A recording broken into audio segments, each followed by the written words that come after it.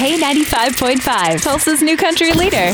From Tulsa to Nashville, if it's happening in country music, you hear it first with Cait and Bradley's Country Now. It's brought to you by River Spirit Casino Resort. What do we got going on this Tuesday, Cait? Well, fans have apparently been asking Carly Pearce for years, and she has officially done it.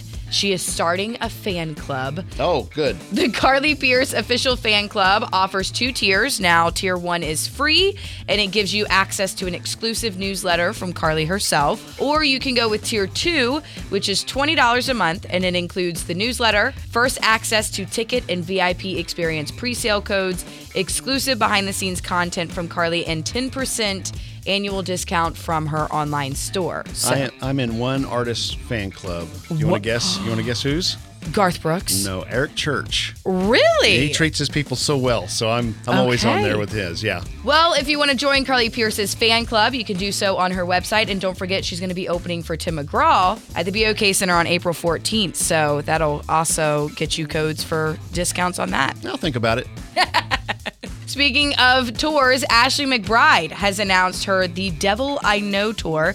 It's kicking off this October, and she is going to be making a stop in Oklahoma. So she's coming to Miami on October 21st, with tickets going on sale this Friday at 10 a.m.